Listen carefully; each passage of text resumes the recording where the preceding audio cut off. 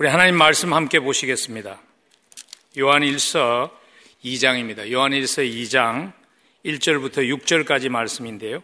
우리 한 절씩 함께 교독하면 좋겠습니다. 제가 먼저 1절 말씀 봉독합니다. 나의 자녀들아, 내가 이것을 너희에게 쓰면 너희로 죄를 범하지 않게 하려 함이라. 만일 누가 죄를 범하였어도 아버지 앞에서 우리에게 대언자가 있으니 곧 의로우신 예수 그리스도시라. 그는 우리 죄를 위한 화목 제물이니 우리만 위할 뿐 아니요 온 세상의 죄를 위하심이라. 우리가 그의 계명을 지키면 이로써 우리가 그를 아는 줄로 알 것이요 그를 아노라 하고 그의 계명을 지키지 아니하는 자는 거짓말하는 자요 진리가 그 속에 있지 아니하되 누구든지 그의 말씀을 지키는 자는 하나님의 사랑이 참으로 그 속에서 온전하게 되었나니 이로써 우리가 그의 안에 있는 줄을 아노라. 그의 안에 산다고 하는 자는 그가 행하시는 대로 자기도 행할지니라. 아멘. 하나님의 말씀입니다. 여러분, 어떤 인생이 지혜로운 인생일까요? 어떻게 사는 인생이 지혜롭게 인생을 사는 것일까요? 한 분이 답을 하셨는데 동의가 됐어요. 그분의 답은 이것입니다. 지혜로운 사람은 모든 것을 다 아는 사람이 아니라 꼭 알아야 할 것을 알고 답을 가지고 살아가는 사람이라. 너무나 지혜로운 답이라고 생각지 않으세요? 우리가 인생을 살면서 모든 것을 다 알 수는 없습니다. 그렇지만 인생이 의미 있는 인생이 되려면 우리가 답을 하고 살아가야 되는, 답을 소유하고 살아가야 하는 질문이 있습니다. 특별히 저는 그 질문이 두 가지라고 생각합니다. 여러분, 그 질문이 뭔지 궁금하시죠? 빌그레함 목사님이 살아생전에 한 모임에서 그 두 질문이 무엇인가를 답을 해 주신 적이 있어요. 빌그레함 목사님이 노년에는 파킨슨 디지로, 파킨슨 병으로 투병하셔서 많이 불편하셨어요. 제 기억에 아마 2000년도라고 생각하는데 노스캐롤라이나 샬롯이라는 곳에서 몸이 불편하지만 한 강연에 초청을 받아서 짧은 연설을 하셨어요. 그때 그 연설을 열면서 서두에서 한 사람의 말을 인용했습니다. 그분이 누구인가 하면 그 달에 타임 매거진 표지에 The Man of the Century, 그러니까 그 세기에 가장 대표되는 한 사람을 소개하며 올려놓은 그 사람이었어요. 누군가 하면 과학자였던 아인슈타인이었어요. 그래서 아인슈타인이 했던 얘기를 일화를 들면서 자기의 말을 열었는데 이런 스토리였어요. 아인슈타인 박사가 프린스턴에서 이제 기차를 타고 여행을 할 때였어요. 여러분, 미국에서 기차 여행을 해보시면은 미국 기차 여행은 들어갈 때 표를 점검하지 않습니다. 타고 가다가 성문이 와서 표를 가졌는지를 점검합니다. 성문이 와서 이렇게 표를 점검하는데 아인슈타인 박사가 아무리 찾아봐도 표가 없는 거예요. 그러니까 뭐 자기 재킷 다 찾아보고 가방도 뒤지는데 막 없어서 막 분주하게 찾고 있으니까 그 개표하는 성문이 와서 이렇게 말한 거예요. 박사님, 괜찮습니다. 저는 박사님이 분명히 표를 샀다고 믿습니다. 너무 신경 쓰지 마십시오. 그러면서 지나갔어요. 그리고 이제 앞에 있는 사람들을 계속 점검하고 있는데 보니까 여전히 표를 찾고 있는 거예요. 성문이 돌아가서 또다시 얘기했습니다. 박사님, 제가 박사님이 누군 줄 압니다. 그러니까 믿으니까 걱정하지 마십시오. 그랬더니 아인슈타인 박사가 이렇게 답한 거예요. 젊은이, 나도 내가 누군지 알아. 근데 문제는 내가 지금 어디로 가고 있는 걸 모르는 거야. 그래서 표를 찾는 거야. 그 얘기를 했다면서 빌리그람 목사님이 말씀을 이렇게 이어서 했습니다. 여러분, 제가 오늘 새 양복을 입은 것 눈에 띄시죠? 이 양복이 제가 좀 요즘 병도 나고 나이가 드니까 사람이 너무 누추하게 보인다고 아내와 자식들이 사라고 그래서 산 것입니다. 근데 제가 이 양복을 두 가지 목적을 두고 샀습니다. 하나는 오늘 여러분들을 만나서 강연하기 위해서 산 것이고요. 또 하나는 내 장례식 때 입으려고 산 것입니다. 근데 저는 여러분들이 저를 기억할 때 그 새 양복을 입었던 노인, 그렇게 나를 기억하지 않았으면 좋겠습니다. 나는 여러분들이 저를 기억할 때 이렇게 기억해 주시면 좋겠습니다. 자기가 누구인 줄 알고 자기가 어디로 가고 있는지를 알았던 사람으로 기억해 주시면 좋겠습니다. 여러분, 인생을 살면서 다 알 수 없지만요, 인생을 지혜롭게 살려면 꼭 물어야 하는 두 질문이 그것입니다. 나는 누구인가? 그리고 나는 어디로 가고 있는가? 그 답을 가지고 살아갈 수 있어야지 인생을 지혜롭게 살 수 있습니다. 근데 좀 불행한 현실이지만요, 요즘 좀 이런 경향들이 있는 것 같아요. 뭐 그렇게 복잡한 질문을 꼭 하면서 살아야 하는가? 그런 경향들이 있는 것 같아요. 그냥 하루하루 즐겁게 살면 되지, 뭐 그렇게 복잡한 질문의 답을 찾으면서 살아야 되는가? 그렇게 주장하는 사람들의 논리가 보통 이런 논리예요. 우리를 앞서간 세대의 위대한 철학자들이 그 질문을 했지만 답을 뚜렷하게 찾은 것 같지 않고, 당대의 뛰어난 학자들이 그 답을 찾으라고 내가 누구인가, 나는 어디로 가고 있는가 하는 문제를 두고 연구하지만 답을 찾지 못하는데, 나라고 답을 찾는다는 보장이 있는 것도 아닌데 그냥 하루하루 즐겁게 최선을 다하고 살면 되지 않느냐, 그런 논리를 피고 사는 사람들이 생각보다 점점 많아지는 것 같아요. 여러분, 그렇게 살 수 있을까요? 여러분, 이론은 가능할지 모르지만 우리는요, 우리가 인정하지 않든 인정하든 그 질문에 대한 답이 무엇인가에 따라서 우리의 인생을 투자하면서 살아갑니다. 나는 하나님 앞에 언젠가 서야 한다는, 나는 하나님 앞에 서는 시간이 있다는 그 믿음으로 살아가는 것과, 그리고 나는 그냥 촛불이 꺼지면 깜깜해지듯이 숨을 멈추면 그냥 거기서 멈춘다고 생각하는 그 둘 중에 하나를 우리는 선택하면서 사는 것이고요, 그 선택에 따라서 우리 매일매일 살아가면서 결정하는 일들을 우리는 결정하게 됩니다. 여러분들은 답을 가지고 살아가고 계십니까? 여러분이 누구인지 아십니까? 그리고 여러분들이 어디로 가고 있는 것을 아시나요? 나는 하나님의 자녀이며 나는 비록 이 땅을 나그네로 살고 있지만 나에게는 돌아갈 영원한 집이 있다는 것을 알고 사는 확신이 없이 우리는 인생을 바로 투자하며 살 수 없습니다. 그래서 지혜로운 인생을 살 수 없습니다. 여러분, 어떻게 하면 인생을 헛된 것에다 걸지 않는, 인생을 마치 잠시 살다가 없어지는 것과 같이 베링하지 않는 지혜로운 인생을 살 수 있을까요? 어떻게 하면 내가 하나님의 자녀이고 그래서 하나님 앞에 언젠가 나는 영광스럽게 서게 될 것이라는 그 확신을 가지고 살아갈 수 있을까요? 오늘 저희가 함께 나눈 요한 1서 2장 1절부터 6절의 말씀이 그 질문에 대한 답을 해주시는 말씀입니다. 오늘 요한 1서 2장 1절부터 6절은요, 두 개의 답을 주시고 있습니다. 그래서 오늘 제 설교 포인트가 2포인트입니다. 보통 3포인트인데 오늘은 그냥 2포인트입니다. 그래서 포인트가 길어질 때, 이래갖고 언제 마칠까 염려 안 하셔도 됩니다. 2포인트면 마칠 겁니다.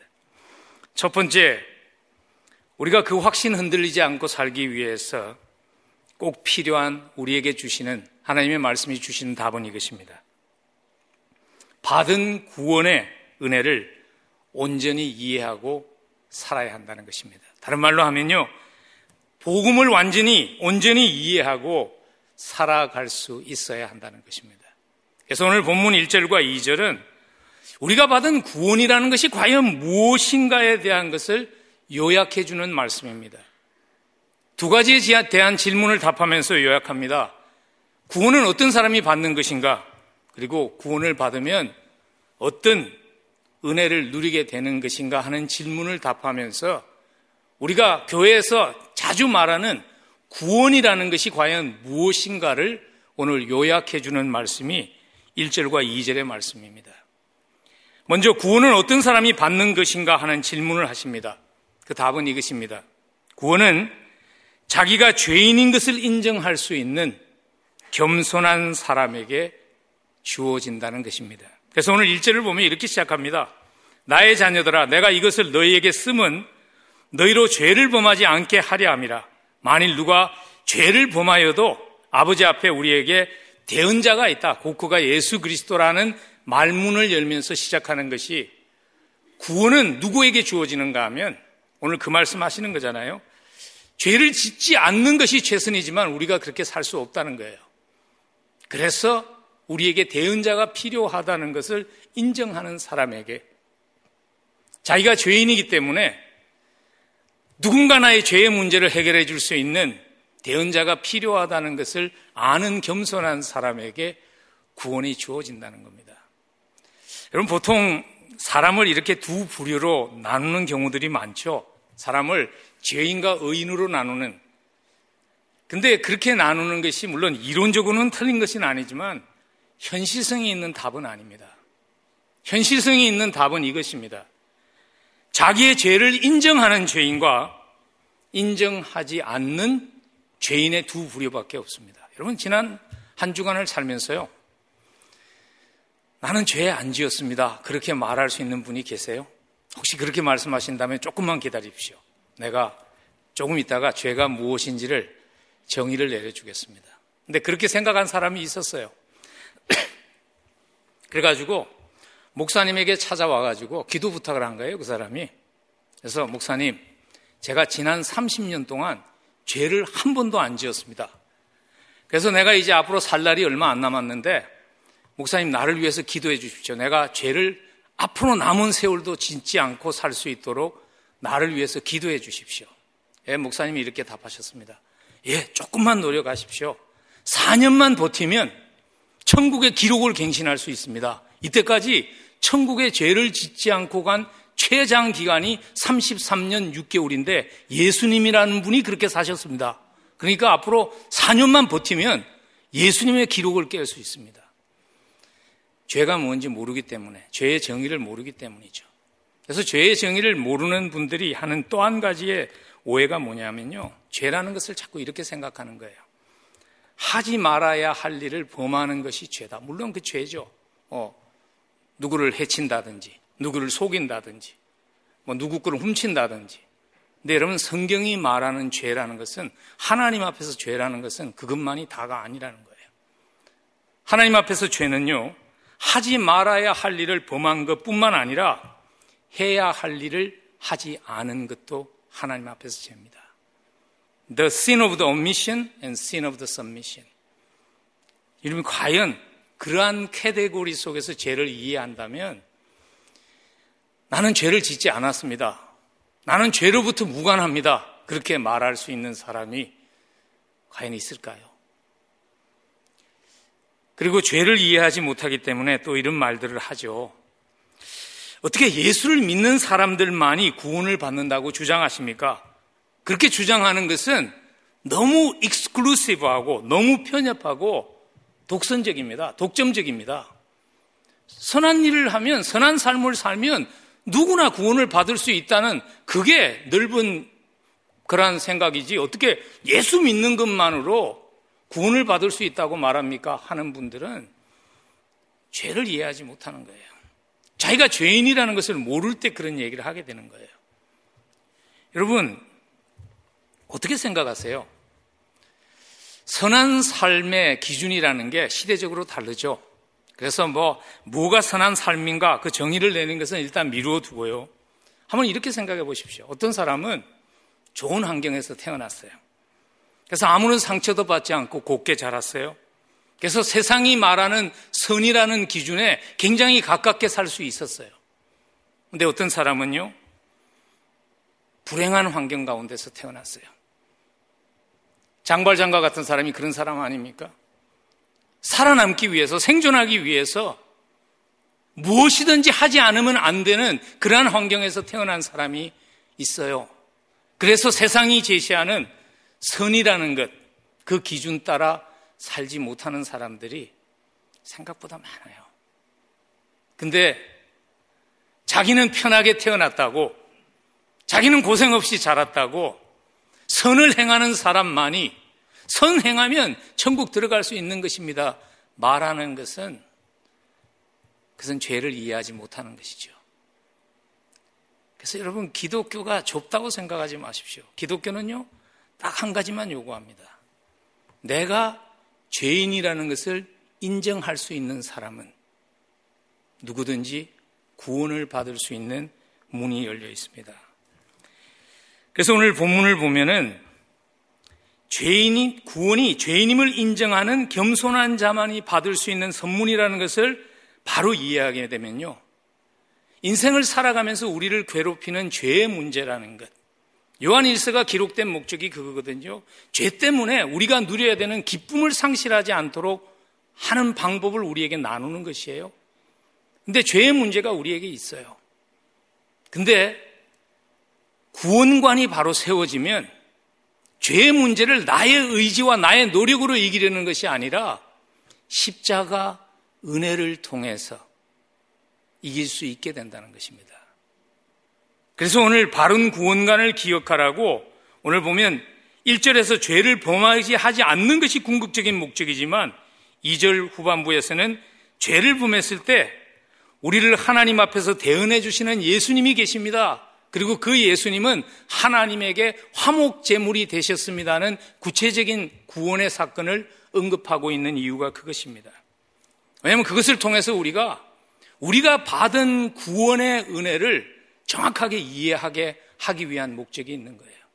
신학자들은요, 요한일서 2장 2절을 잊혀진 구원의 반조각이라고 얘기합니다.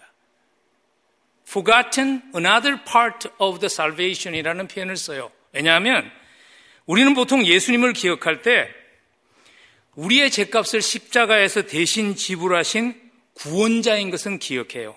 근데 그분이 구원 그 이후의 삶을 책임지시고 우리를 변호하시는 변호사가 된다는 것을 잊어버릴 때가 많다는 것입니다.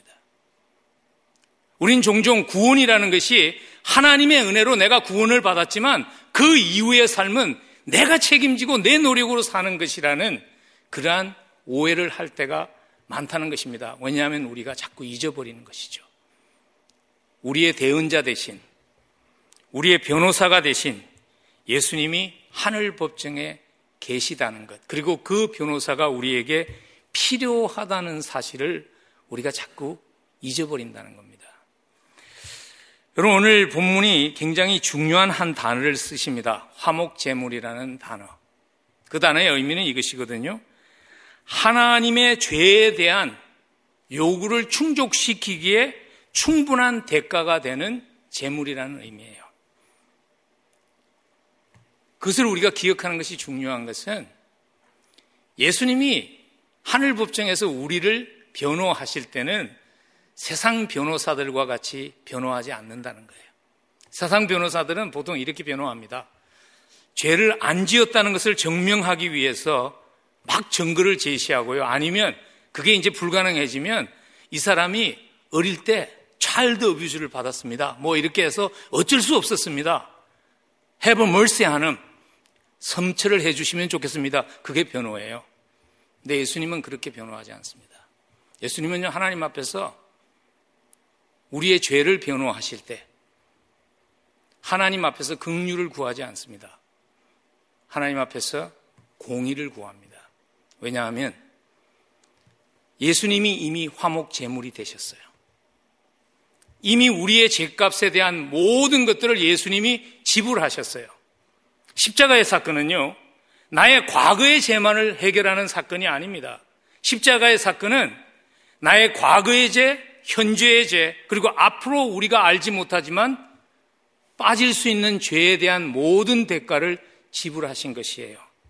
그래서 예수님은 하늘 법정에서 우리를 대변하실 때요, 공의로우신 하나님 앞에 공의를 구합니다. 긍휼을 구하지 않습니다. 하나님, 한 번의 죄를 위해서 이중의 대가를 지불하는 것은 그것은 공의가 아닙니다. 이미 내가 모든 죄를 위해서 죄값을 지불했는데 또다시 죄값을 요구하는 것은 공의로우신 하나님의 공의에 맞지 않습니다. 그래서 저는 오늘 이 피고를 변호하면서 긍휼을 구하는 것이 아니라 하나님 앞에 I demand justice, 공의를 구합니다. 그렇게 변호하십니다.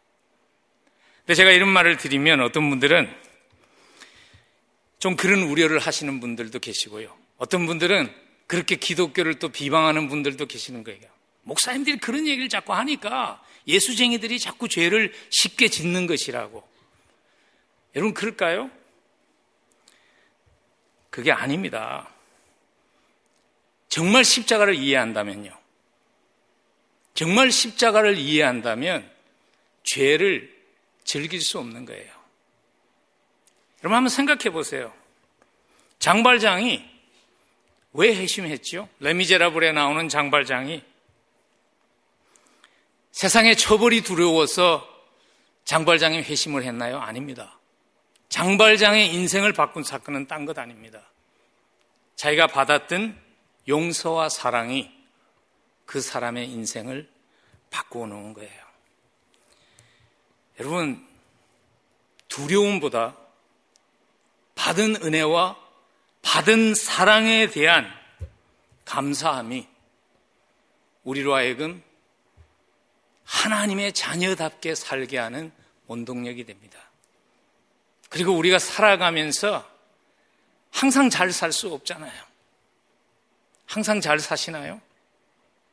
항상 잘 살지 못하죠. 어떨 때는 노력하면서 안 됐을 때 우리를 자꾸 고발하면서 하나님 앞으로 나오지 못하게 하는 세력과의 싸움에서 이길 수 있어요. 그 세력이 사탄이에요. 사탄이 항상 이렇게 고발합니다. 어떻게 고발하는 줄 아세요? 야, 너도 사람이 그 체면이 있지. 한두 번 잘못했다고 그래야지. 너 지난번에도 그랬는데 또 무슨 면목으로 하나님을 뵙니? 그런 마음 드실 때 없으세요? 근데 예수님이 우리의 대언자가 되십니다. 하나님, 제가 모든 죄값을 지불했습니다. 그것이 구원의 사건입니다.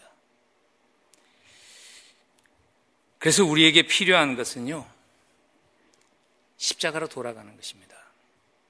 그리고 십자가의 은혜를 기억하면서 사는 것입니다. 근데 우리의 현실적인 문제는 이것 아닐까요? 예수 믿을 때 그렇게 감격하며 눈물과 콧물로 예수를 만났지만 세월이 흘러가면서 그것이 우리에게 당연하게 된다는 것이죠. 어떻게 하면 십자가를 통해서 받은 그 사랑과 은혜를 계속 기억하면서 살 수 있을까? 그게 우리에게 현실적으로 남아있는 질문입니다. 오늘 그 질문에 대한 답을 요한일서 2장 3절과 6절에서 우리에게 해주십니다. 그 답이 이것입니다. 한번 들어보십시오. 우리가 그의 계명을 지키면 3절에서 5절에서 누구든지 그의 말씀을 지키는 자는 그가 행하시는 대로 자기도 행하면, 우리가 좀 기대한 답과는 좀 다르죠. 근데요, 십자가를 계속 기억하며 깊이 잠겨서 살게 하는 방법을 오늘 3절부터 6절부터까지 나오는 표현은 다 다르지만 한 단어로 요약한다면 그 단어는 순종입니다. 순종이 십자가 사랑을 기억하며 살아가게 하는, 내가 누구이며 나에게 돌아갈 집이 있다는 확신을 하며 그것에 맞추어서 삶을 결정하고 살아가게 하는 영적인 비결입니다. 그래서 오늘 3절부터 6절에 담긴 이 영적인 비결을 저는 한번 이렇게 정리해 보았습니다. 순종함을 통해서 받은 사랑을 풍성하게 경험할 수 있어야 됩니다. 순종함을 통해서요, 내가 받은 사랑을 풍성하게 경험할 때 우리는 내가 하나님의 자녀라는 그 확신이 더 강해지고, 그리고 나는 언젠가 돌아갈 집이 있다는 것에 대한 확신이 흔들리지 않게 됩니다. 그러기 위해서 우리가 순종에 대한 좀 부정적인 시각이 바뀌는 것이 필요한 것 같아요. 여러분, 순종이라는 단어를 들으면 제일 먼저 떠오르는 인상이 뭐죠? 좀 짐된다, 좀 부담된다, 그런 생각이 들잖아요.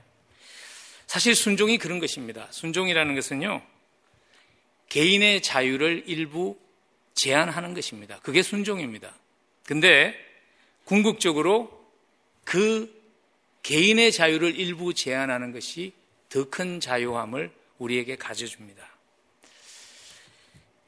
우리가 사실 성경을 읽으면서 순종이라는 단어가 나오면 굉장히 우리에게 어색하고 익숙하지 않은 그런 생각을 하기 쉽지만 사실 우리는 삶을 살면서요, 더 큰 자유를 위해서 내 작은 자유를 희생하는 순종을 굉장히 많이 하면서 익숙하게 살아갑니다.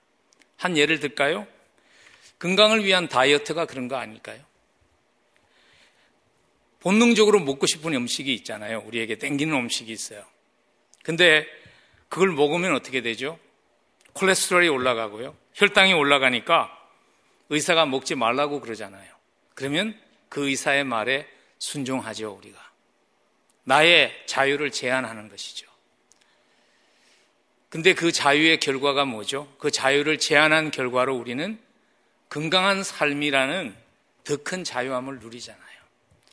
사실 제가 요즘 딜레마가 그거거든요. 나이가 들면서요, 젊을 때는 돈이 없어서 먹고 싶은 걸 못 먹었어요. 근데 이제 나이가 드니까 건강 때문에 먹을 수 있는 게 별로 없는 거예요. 근데 내 자유를 내가 제한하면서 순종하죠. 왜냐하면 교인들에게 부담되지 않아야 되겠다.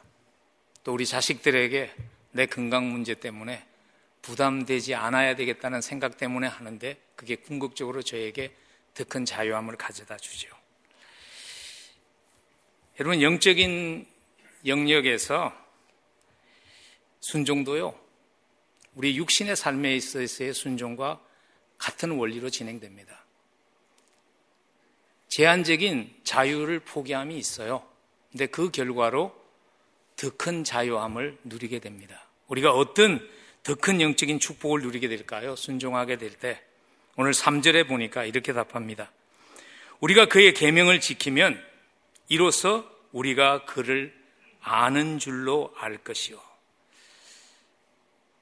순종을 통해서 우리는 하나님을 깊이 알아가는, 하나님과 깊이 교제하는 축복을 누리게 된다는 것이죠. 여러분, 순종이 없이, 자기의 작은 자유를 포기함이 없이 깊은 관계 이루어지지 않잖아요. 사람과의 관계 한번 생각해 보세요. 누굴 만났는데 말이죠. 그 사람이 이렇게 말하는 거예요. 난 당신 너무나 좋은데, 당신과 정말 사귀고 싶은데 한 가지 부탁이 있다고. 내가 예전에 살던 스케줄 터치하지 말고 내가 좋아하던 일, 내가 예전처럼 다 할 수 있도록 보장해 주면 좋겠다고. 그러면 관계가 깊어질 수 없는 것이죠. 여러분, 한번 여러분들의 결혼이나 모든 관계를 한번 돌아보세요. 우리가 관계가 깊어지기 위해서 보면 우리의 자유를 포기하면서 살아요. 근데 그게 하나님과의 관계에서도 마찬가지입니다. 물론 하나님 관계에서 다른 점이 하나 있다면 하나님이 다르다는 것이죠. 하나님은 우리와 우리의 반응과 상관없이 하나님은 이미 모든 것으로 사랑하셨어요. 십자가에서 생명 주시기까지 사랑하시면서 하나님이 쏟을 수 있는 모든 사랑을 우리를 위해 부으셨어요. 근데 우리가 그 사랑을 느끼며 살려면, 경험하고 살려면 그 사랑에 우리가 순종으로 반응해야 되는데, 순종으로 반응하지 않으면 하나님의 사랑의 깊이를 머리로는 알지 모르지만 가슴으로는 이해하지 못합니다. 우리 크리스찬의 삶을 한번 돌아보시면 사실 하나님의 사랑을 우리가 성경 공부를 통해서 아는 것이 아닙니다. 하나님의 사랑을 우리의 삶의 순종을 통해서 우리가 깨달아갑니다.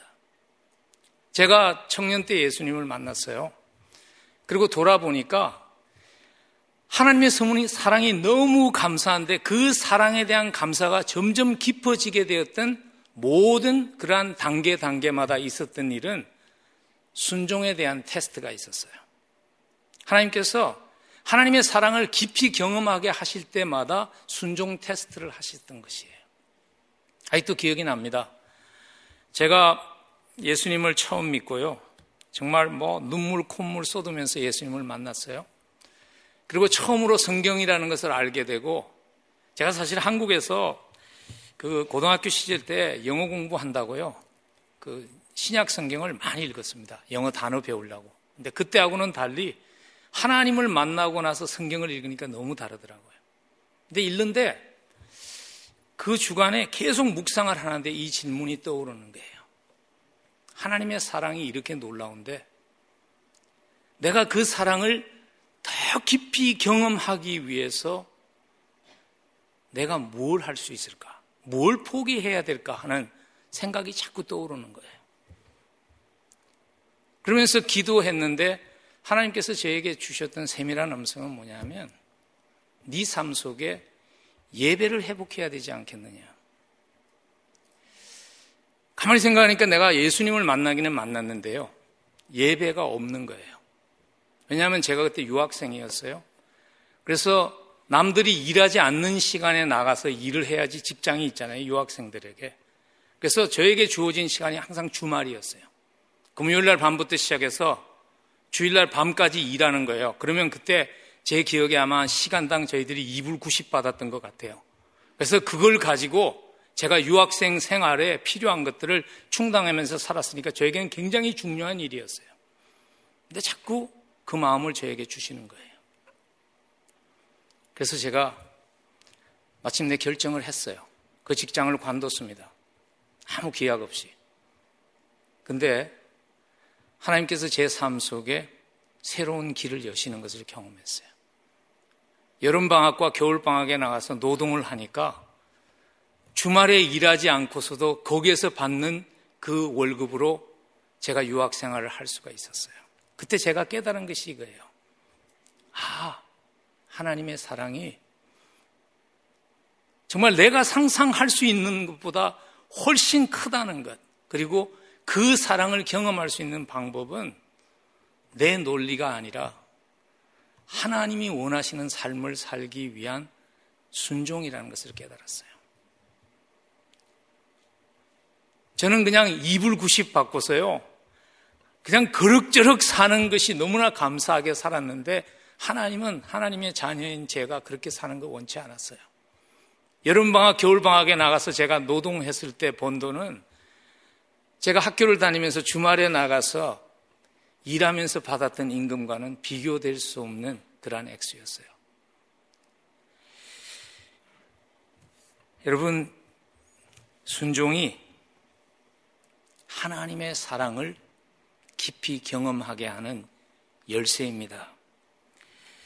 하나님의 사랑을 경험하기 위해서 반응하셔야 됩니다. 근데 한 가지 꼭 기억하셔야 되는 것은요, 순종을 잘못하면 희생은 희생대로 하고 수고는 수고대로 했는데 하나님을 알아가는 축복은 누리지 못하는 결과를 낳을 수도 있어요. 순종을 바로 하지 못하면, 그런 제가 전제를 썼는데요. 그 의미가 뭐냐면 순종의 순서가 있어요. 그 순서가 뭐냐면 하나님의 사랑을 경험하는 것이 먼저여야 돼요. 그리고 순서가 사랑이에요. 그러고 나서 순종이에요. 근데 우리는 거꾸로 할 때가 많아요. 여러분, 기독교는요, 사랑받기 위해서 순종하는 종교가 아닙니다. 기독교는요, 크리스찬은 사랑받았기에 순종합니다. 그게 다른 종교와의 가장 큰 차이점입니다. 제가 다른 종교를 다 알지 못하지만요, 다른 종교의 공통점 중에 하나가 뭐냐면 사랑받기 위해서 순종하는 거예요. 신에게 인정받기 위해서 순종하는 거예요. 근데 우리는요, 사랑받았기 때문에 순종하는 것입니다. 그것이 성경에 끊임없이 강조하는 순서인데 우리가 신앙생활을 하면서 그 순서를 뒤바꿔서 하려고 할 때가 많아요. 그래서 순종이라는 것이 오히려 하나님과의 관계에 섭섭함을 낳는 결과가 될 수 있는 겁니다. 구약 성경을 보면요, 하나님께서 하나님의 백성들에게 순종을 요구하신 가장 대표적인 사건이 뭐냐 하면 십계명을 주신 사건입니다. 출애굽기 20장에 보면 하나님께서 이스라엘 백성들에게 십계명을 주십니다. 하나님을 이렇게 사랑하고 이웃을 이렇게 사랑하라는 순종의 룰을 주십니다. 근데 출애굽기 20장은요, 출애굽기 19장을 경험하지 않고 넘어가면 그것은 그 사람으로 하여금 넘어지게 하고 상처받게 할 수밖에 없는 거예요. 그래서 하나님께서 출애굽기 20장을 주시기 전에 출애굽기 19장을 주세요. 그건 당연한 거죠. 19장이 먼저 와야 되죠. 근데 그런 말씀이 아니라 출애굽기 19장에 보면 하나님이 이렇게 말씀하세요. 3절과 4절에 모세가 하나님 앞에 올라가서 여호와께서 산에서 그를 불러 말씀하시되 너는 이같이 야곱의 집에 말하고 이스라엘 자손들에게 말하라. 내가 애굽 사람에게 어떻게 행하였음과 내가 어떻게 독수리 날개로 너희를 업어 내게로 인도하였음을 너희가 경험했다는 것을 기억하라는 거예요. 하나님이 하나님 사랑, 이웃 사랑 하려고 하기 전에 내가 어떻게 너희들을 사랑해서 애굽에서 여기까지 왔으며 너희들의 힘으로 스스로 갈 수 없을 때 너희가 마치 어미 독수리가 새끼 독수리를 날개에 업고 날아가듯이 여기까지 오게 한 하나님의 사랑을 먼저 그 사랑 경험한 것을 먼저 기억하라는 거예요. 그리고 그것을 기억할 때 그 후에 하나님 사랑, 이웃 사랑이 따라오게 된다는 것이죠. 여러분 꼭 기억하면 좋겠습니다. 우리는 사랑받기 위해 살아가는 존재가 아닙니다. 우리는 사랑받았기 때문에 순종하며 살아가는 것입니다. 그래서 여러분 내가 먼저 하나님 사랑하려고 하는 것을 멈추십시오. 좀 이상하게 들립니까? 다시 말합니다. 내가 먼저 하나님을 사랑하려고 하지 마세요. 왜냐하면 할 수 없어요. 할 수 없는 일을 하려고 하는 거예요. 그래서 요한일서 4장 19절에 보면 이렇게 말씀하십니다. 우리가 사랑함은 그가 먼저 우리를 사랑하셨습니다. 하나님의 사랑을 먼저 깊이 경험하는 것이 필요합니다. 어떻게 하나님의 사랑을 먼저 깊이 경험하는 삶을 살 수 있을까요? 그 질문에 대한 답을 6절이 이렇게 하십니다. 그의 안에 산다고 하는 자는 그가 행하시는 대로 자기도 행할지니라. 우리는 보통 이 말씀을 읽으면서요, 그가 행하시는 대로 자기도 행할지니라 하는 의무를 먼저 봐요. 근데 그보다 먼저 와야 되는 것이 뭐냐면 그의 안에 거하는 거예요. 그의 안에 거하는 삶이 어떤 삶일까요? 예수님께서 그리스도 안에 거하는 삶이 무엇인지를 포도나무와 가지의 비유를 통해서 요한복음에서 아주 쉽게 설명을 하셨어요. 우리가 함께 읽으면 좋겠습니다. 요한복음 15장 1절부터 5절인데요. 좀 길지만 우리 한 목소리로 함께 읽겠습니다. 함께 읽습니다. 나는 참 포도나무요 내 아버지는 농부라. 물은 내게 붙어 있어 열매를 맺지 아니하는 가지는 아버지께서 그것을 제거해 버리시고 물은 열매를 맺는 가지는 더 열매를 맺게 하려 하여 그것을 깨끗하게 하시느니라. 너희는 내가 일러준 말로 이미 깨끗하여졌으니 내 안에 거하라. 나도 너희 안에 거하리라. 가지가 포도나무에 붙어 있지 않으면 스스로 열매를 맺을 수 없음 같이 너희도 내 안에 있지 아니하면 그러하리라. 나는 포도나무요 너희는 가지라.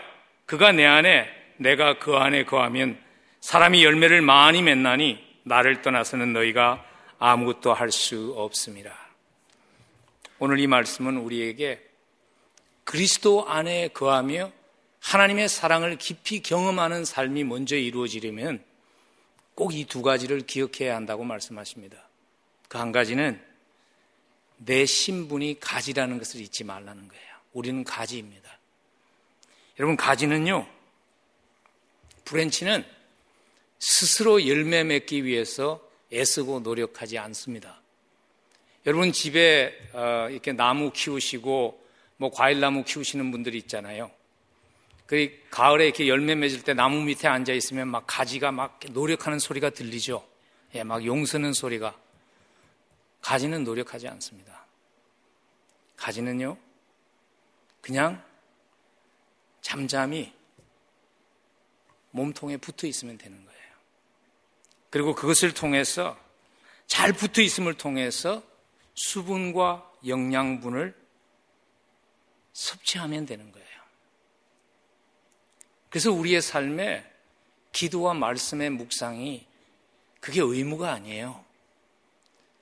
그것을 통해서 우리의 삶이 하나님의 사랑을 공급받게 돼요. 그리고 사랑을 공급받으면 열매 맺게 돼요.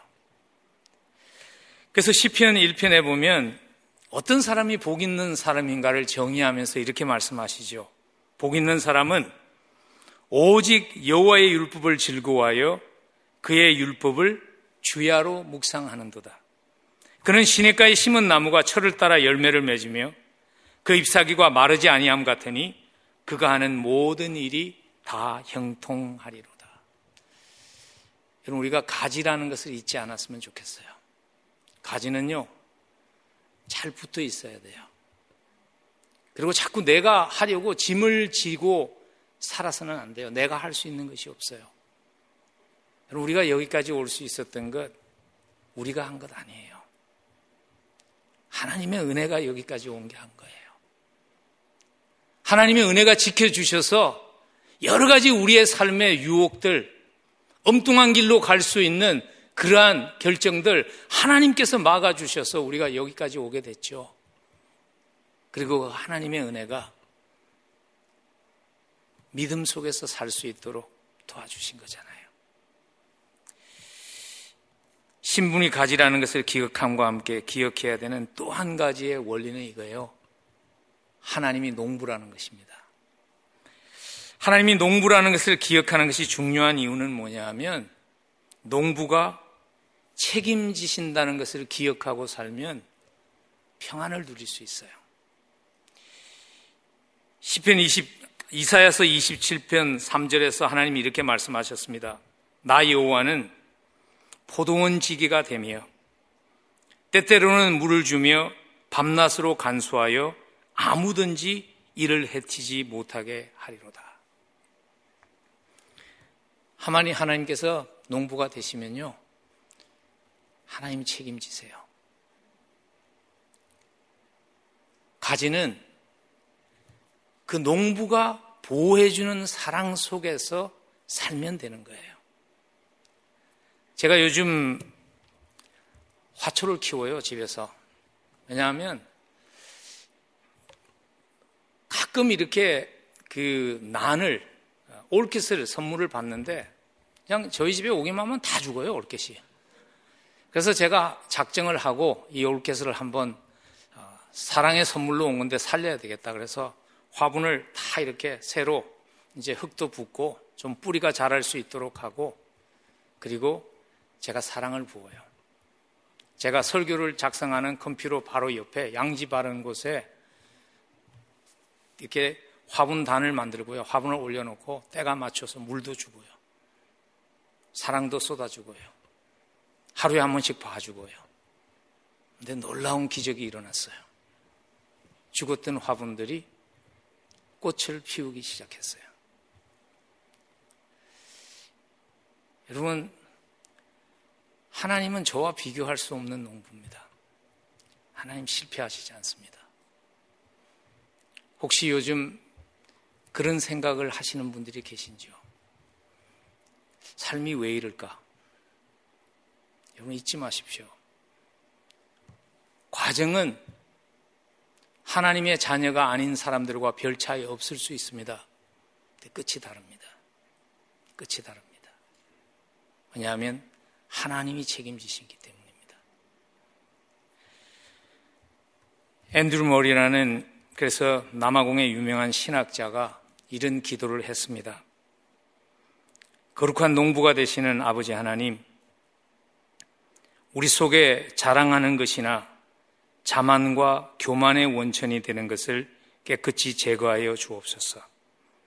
주님, 우리를 항상 지극히 낮은 곳에 두셔서 주님 앞에서 육체를 자랑하지 않게 하옵소서. 이 사역을 감당하게 함에 있어서 주님만 신뢰하게 하옵소서. 혹시 예수 믿는 것이 너무 힘들다면 자꾸 내가 하려고 하기 때문 아닐까요? 하나님의 사랑을 먼저 경험하기 전에 내가 자꾸 무언가를 해보려고 하기 때문 아닐까요? 한번 하나님께 맡겨보시지 않겠습니까? 하나님이 하시도록. 제가 요즘 후배 목회자들을 만나서 가끔 강의를 합니다. 신학교에서도 강의를 합니다. 그때 제가 꼭 이 얘기를 합니다. 제 인생을 크게 두 부분으로 나눌 수 있습니다. 한 부분은 제 인생의 초반부는 제 실력으로 살기 위해서 살았던 인생입니다. 열심히 공부하고 좋은 학교 가고 좋은 이력 쌓고, 그리고 제 인생의 후반부는 하나님이 맡으시고 하나님의 은혜로 산 시간입니다. 근데 결과는 판이하게 다릅니다. 실력으로 사는 인생은 피곤합니다. 근데 은혜로 사는 인생은 평안이 있습니다. 그 얘기를 제가 꼭 합니다. 열린문교회에 어떻게 30여 년을 있었습니까? 은혜가 여기까지 오게 했습니다. 여러분의 삶에 자꾸 의무감으로 하려는 것이 앞서지는 않는지요? 십자가 사랑 앞으로 돌아오십시오. 그리고 그 사랑에 깊이 잠기는 일을 하십시오. 그러면 결과는 하나님이 책임지십니다. 후회하게 하지 않습니다. 혹시 염려하면서 삶에 평안이 없으신지요? 자녀인 것을 혹시 잊으신 것은 아닌가요? 여러분, 우리는 고아가 아닙니다. 하나님 아버지가 계십니다. 그리고 우리에게는 우리를 사랑하셔서 화목제물이 되어주시고 우리를 대변해 주시는 예수님이 계십니다. 여러분, 예수님이 여러분들을 향해서 뭐라고 말씀하실 것 같아요? 저는 이렇게 말씀하실 것 같아요. 저는 예수님이 저를 향해서 그렇게 말씀하신다고 매일 묵상 가운데 음성을 들으며 살아요. 나는 너를 위해 생명 준 것 후회하지 않는다. 여전히 부족한 모습이 있다는 것 때문에 너무 힘들어하지 마라. 나는 여전히 네가 잘할 것으로 믿는다. 십자가 은혜 아래서.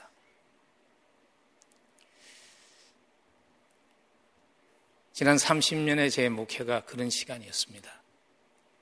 Every week. Can I do it? 내가 할 수 있을까요? 하나님. 하나님께서 너의 하나님은 실패하지 않는다. 너의 하나님은 너로 홀로 가게 하지 않는다. 네 인생을 나에게 맡기라고 하신 그 하나님의 음성이 오늘까지 오게 했습니다. 수고하고 무거운 짐진 자들아 다 내게로 오라. 내가 너희를 쉬게 하리라 하시는 그 약속 앞에 한번 여전히 내가 맡고 있는 것들, 여전히 내가 주인이라고 생각하며 자꾸 책임지려고 하는 것들 한번 십자가 앞에 내려놓지 않겠습니까? 하나님의 자녀입니다. 그리고 우리에게는 영원한 삶이라는, 영원한 집이라는 곳이 준비되어 있습니다. 그 확신 가지고 이번 한 주간도 승리할 수 있기를 간절히 축원합니다. 주님, 주 안에서 우리의 영혼이 안전합니다.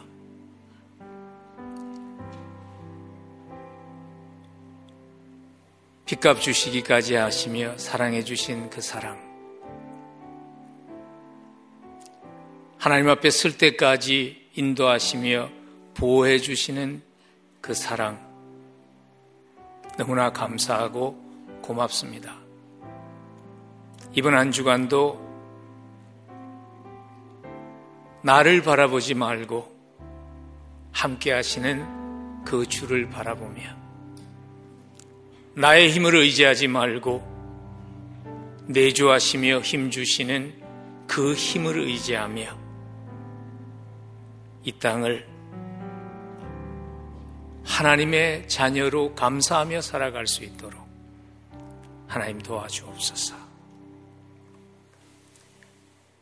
이제는 우리의 소망이신 우리 주 예수 그리스도의 한량없는 은혜와 죄인을 자식 삼아 주시고 믿어 주시고 복음을 맡겨 주시는 하나님 아버지의 무한하신 사랑하심과 세상 끝날까지 함께하마 약속하시며 넘어졌을 때 일으켜 주시고 지쳐 주저앉았을 때 안고 걸어가 주시고 지혜가 필요할 때 지혜를 공급하시며 함께해 주시는 성령님의 교통하심이 하나님 자녀임에 감사하며 돌아갈 본향이 있음을 알기에 흔들리지 않고 이번 한 주간도 십자가 은혜로 승리하게 도와 주옵소서. 기도하며 이 자리를 떠나는 사랑하는 성도들의 삶 위에와 그들의 가정과 그들의 생업 위에 그리고 하나님의 몸된 교회 위에 지금부터 영혼까지 함께 하시옵기를 간절히 축원하옵나이다.